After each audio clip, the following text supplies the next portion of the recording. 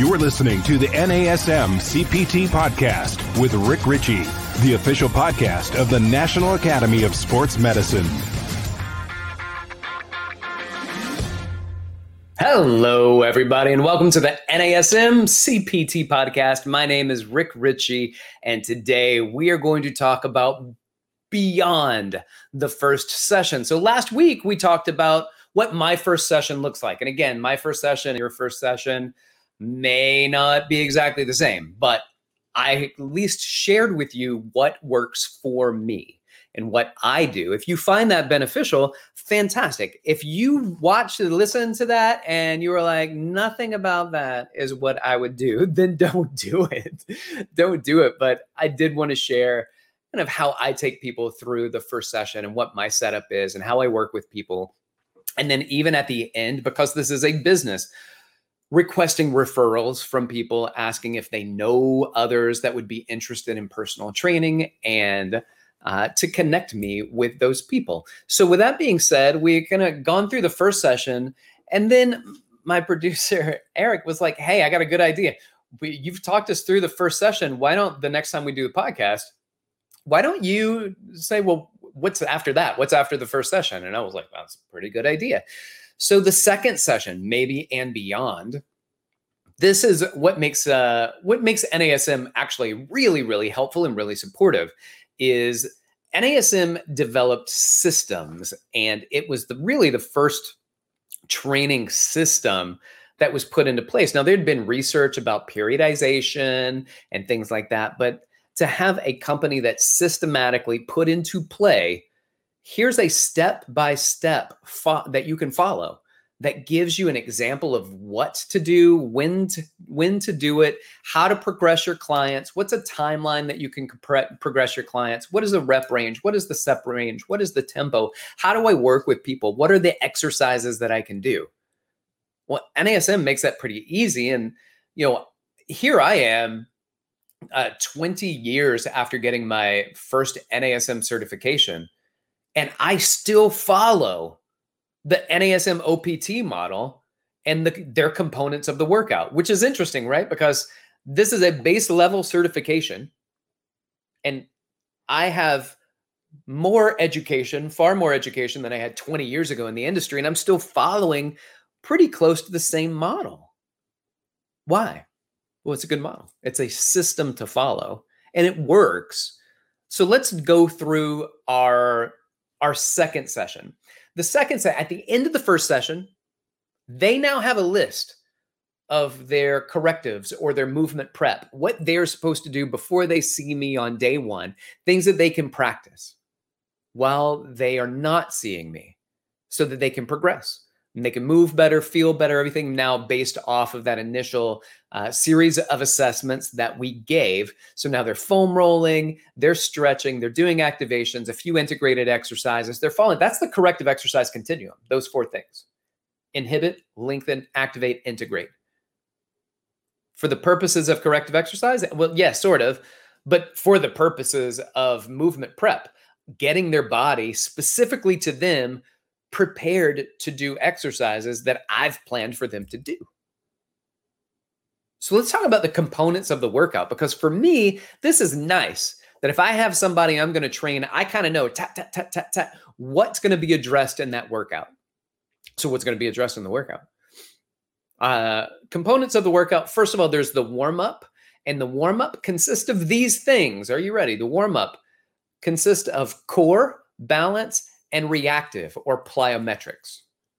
So I might do core work. I would do some balance work. I might do some plyos. I might not. Some of you are like, what? You would do plyos with everybody? No, I don't do plyos with everybody, but that's in the system.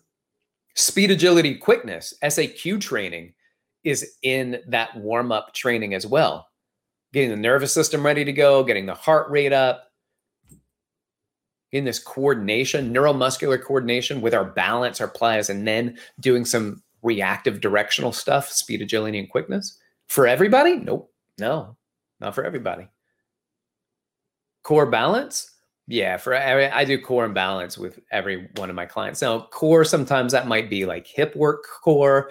That might be abdominal core work. That might be upper extremity, like my shoulder girdle core work. So that's a core work, right? Where the arms attach, where the hips attach, and everything in between. That's my core work. Prepping that. And then we get to the workout. What can we also do in the warm-up? We can add cardio in, or you can add cardio in as part of the workout. But cardio is a component of a workout. So far we've got core, balance, plyometrics or reactive training, speed, agility, quickness, so SAQ we'll put into one, cardio respiratory training.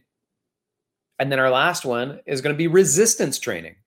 Core, balance, plyos, SAQ, cardio, resistance. It's my 6 components of the workout. And then you can couple those components into different things. Like your core, balance, reactive, plyos, and even your cardio can all be part of the warm-up before you even get to the resistance training. That's good. That's a good warm-up. You're warm. In fact, after you do core, balance, and plyos, many people think that's the workout. We're working out. I'm like, no, that's just the warm-up. And they're like, what? That's the warm-up? That's the warm-up. Now what are we going to do? Well, now we're going to work out. Wait, what? Let's work out. Let's get some resistance training in. Let's get some cardio in. And I like to do cardio with my clients for their workout. And I know that I used to get this all the time early on. I didn't work with a trainer so they can put me on a treadmill. And I don't know trainers that really just put people on a treadmill and say, hey, go for a 30-minute run as I watch. You're not doing your moderate intensity continuous training cardio while working with a personal trainer. I put you on a treadmill, I'm pretty much going to bust you pretty hard on that. So we're going for how many METs can you get in? What's your speed? What are the intervals we're putting together? This is not moderate intensity continuous training. That is your homework to help build your base. Build your base, build your mitochondrial density, build your aerobic respiration in the presence of oxygen, longer, slower duration. Get out there and go. When you're with me, that's not how we're going to train. I'm going to put you on a ski erg and I'm going to see how many you can, what's your all out max that you can go right now? Or I might put you on for 3 minutes. 3 minutes. It's probably the longest I'll go with clients, but I put people in for 3 minutes and it might be like, this is our anchor exercise of the day. So sometimes I give my clients an anchor exercise of the day. What is an anchor exercise? An anchor exercise is at the end of each circuit of exercises, we're going to do this exercise. What does that mean? That might mean that now you're going to go on the Airdyne and you're going to bang out that Airdyne bike, like moving the arms and the legs for 3 minutes straight.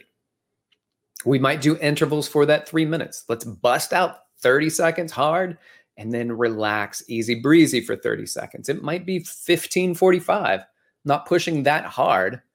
But also, when you're not pushing that hard, you still have a certain amount of METs that you're supposed to hit. Or at the end of each minute, you still have a certain amount of calories I want you to knock out.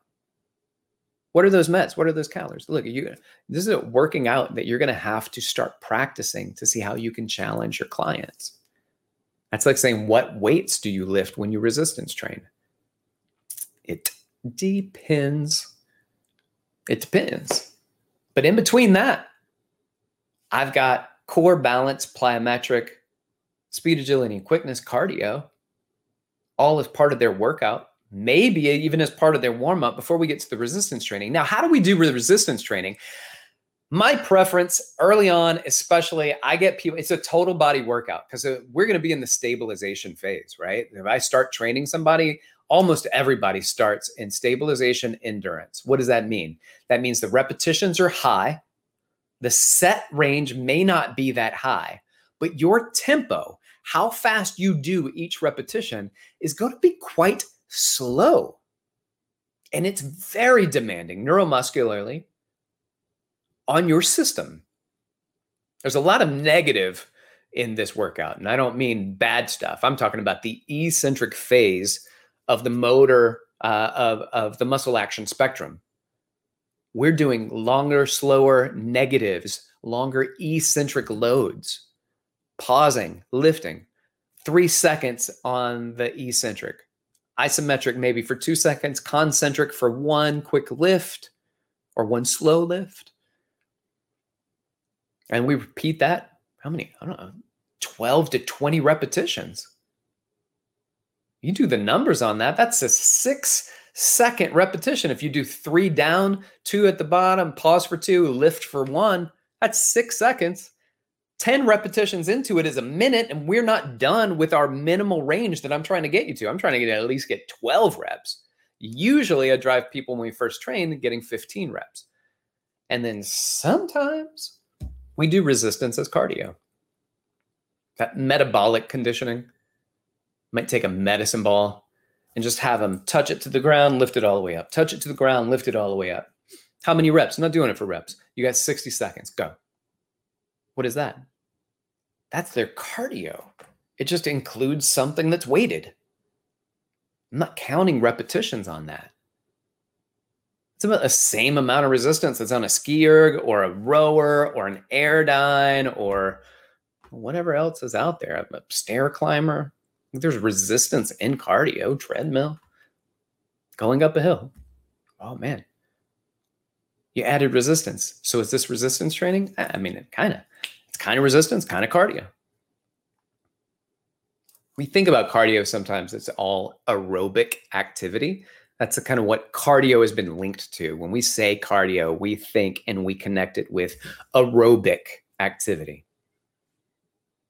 And you can do anaerobic cardiorespiratory training, metabolic conditioning, and it's weird too because metabolic conditioning is considered to be higher intensity activities, which is good, except aerobic conditioning is also metabolic. So we're taking words and we're creating meaning around them, kind of like functional training. Functional training has a lot of meanings, but it doesn't really mean stand on a wobble board and shake a body blade while doing, ropes in one hand, wearing an eye patch on the other, all weird stuff that people used to do. Thank goodness we've moved away from that. Or have we? So cardio, resistance training, putting them together, making that cardio be your resistance, making the resistance be your cardio. It is a great way to increase your metabolic conditioning, caloric expenditure. But one of the other things too is as you do those slow repetitions for long amounts of time with minimal amounts of rest in between, that is also highly metabolically taxing. What's that mean? That means that's real good for you if you're trying to burn some calories.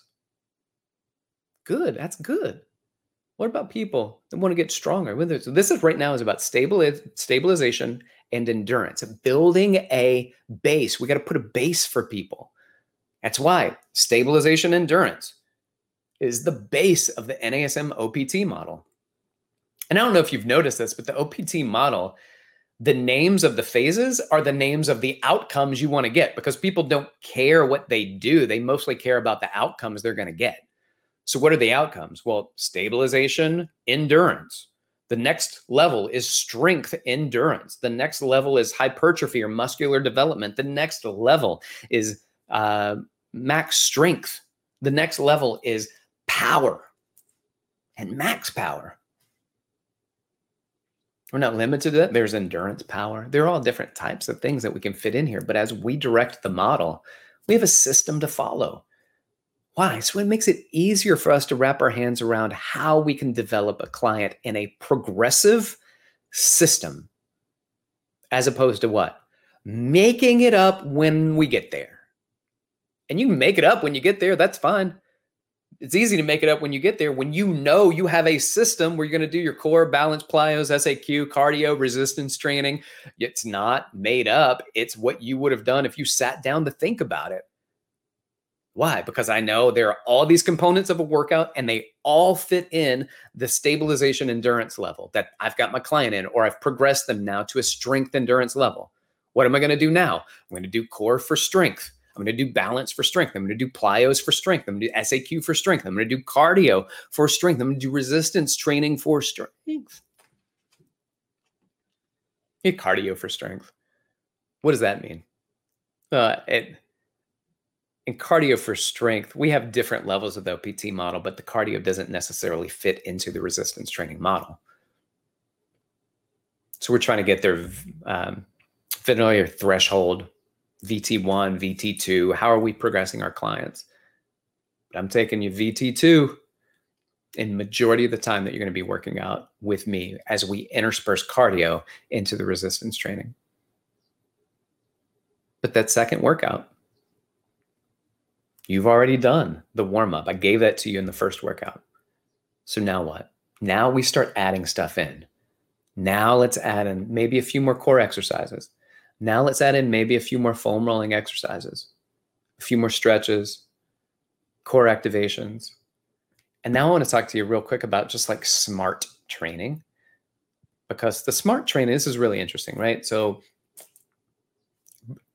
when you bring things back around, they make so much sense, right? And it makes you look so smart to your clients. So let's just take like my big three that I like to use when I do an assessment. And I addressed this last week. Here's my big three when I go through assessments. I want to know where you feel it, why you feel it, how you feel it. Let's do a bridge. And this is after the overhead and single leg squat assessment. I do bridge, I do planks, and I do floor cobras. And so the bridge, we'll go through the exercise, have you practice the exercise, make sure that you're feeling this where you want to be, where I want you to be feeling it, which is a primarily glute-centric exercise that you can still feel in the front of your thighs because you're stretching out your quads. You may still feel in your hamstrings because they help to extend the hip, but primarily you're feeling it in the glutes. I might even have you dorsiflex and invert your foot while crunching your toes to get some tibialis anterior activation there for any lower extremity dysfunction that we may have. I'm doing this is a great exercise. And then I'm telling you not to roll your spine. Can. It's just not what I want you to do. Why? Because when we get over to start doing those squats, and I say the reason we don't roll our spine in our bridges is because we don't roll our spine in our squats. And this is a moving bridge that you just did. We are now loading you up and we are doing the same mechanical. The vectors of force are different, yes, but mechanically what's going on at the hip and how they're going in extension, that's the same, that we're doing that to prep for this. Why do we do the floor cobras? Well, the floor cobras, great exercise. As I'm now working with people on doing their rows, all I have to do to cue them is say, hey, remember the cobras we did where your shoulders were back and down, you squeeze your shoulder blades back, no spinning in the socket, no anterior tipping of the scapula. The way that that felt, go in that position. Now bend your arms. When you bend your arms, you're in a row position. The reason we did the cobra is to prepare you for doing the rows the way that we need to get them done. And your clients will be like, what? You mean you thought this out? You considered the workout in the warm-up? Yeah, it's so good. You look so smart. And it is smart. And that's why we do what we do in the warm-up process. That's why when I work with somebody, when he does bridges initially, he'd get cramps and Charlie horses in his hamstrings. So what do? We foam roll. We stretch his hamstrings. We do activations for his glutes, and then we do the bridges, and we minimize him getting his hamstring hypertonicity jumping in there and going into a Charlie horse. So why did we do that? We did that for this. Oh, it's so smart. Just creating some smarter workouts for our clients. And I developed that right there in that second one. When I'm working out with people, now we're getting more into a workout and I can relate what we do in the warm-up to the workout that lets them know, oh, we've been preparing for this. We've been preparing for the rows. You've been laying the groundwork for the rows by doing those floor cobras this whole time. So good. So good, Daniel-san. So while you're over there waxing on, waxing off, painting the fence, all of that stuff, and you don't realize that all the work around Mr. Miyagi's house is really training you how to fight.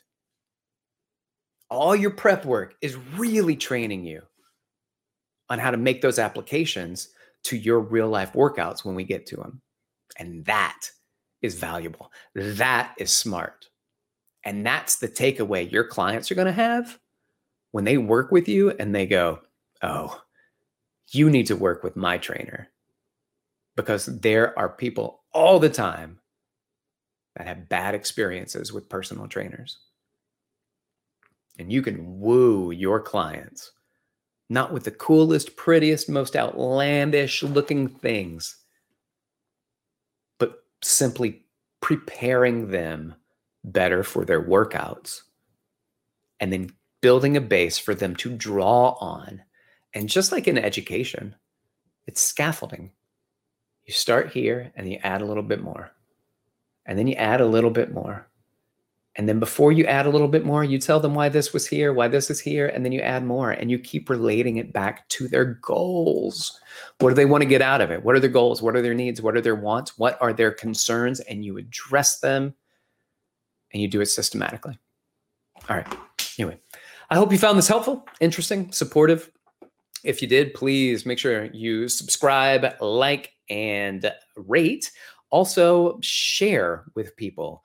Pass this along to other personal trainers. Actually, my older brother, not a personal trainer, never listened to my podcast because he thought it was just for personal trainers. And then he started listening to it the other day and he was like, there's so much stuff I can get out of doing this. I thought it was just for trainers. And I'm like, no, it's for trainers and trainer adjacent. So if you are kind of like next to a trainer, kind of beside a trainer, or you want to have a conversation with the trainer, send them this podcast. Let them know about it. Reach out to me if you have any questions. Instagram at dr.rickritchie, or you can email me, rick.ritchie@nasm.org. Thank you so much. This has been the NASM CPT Podcast.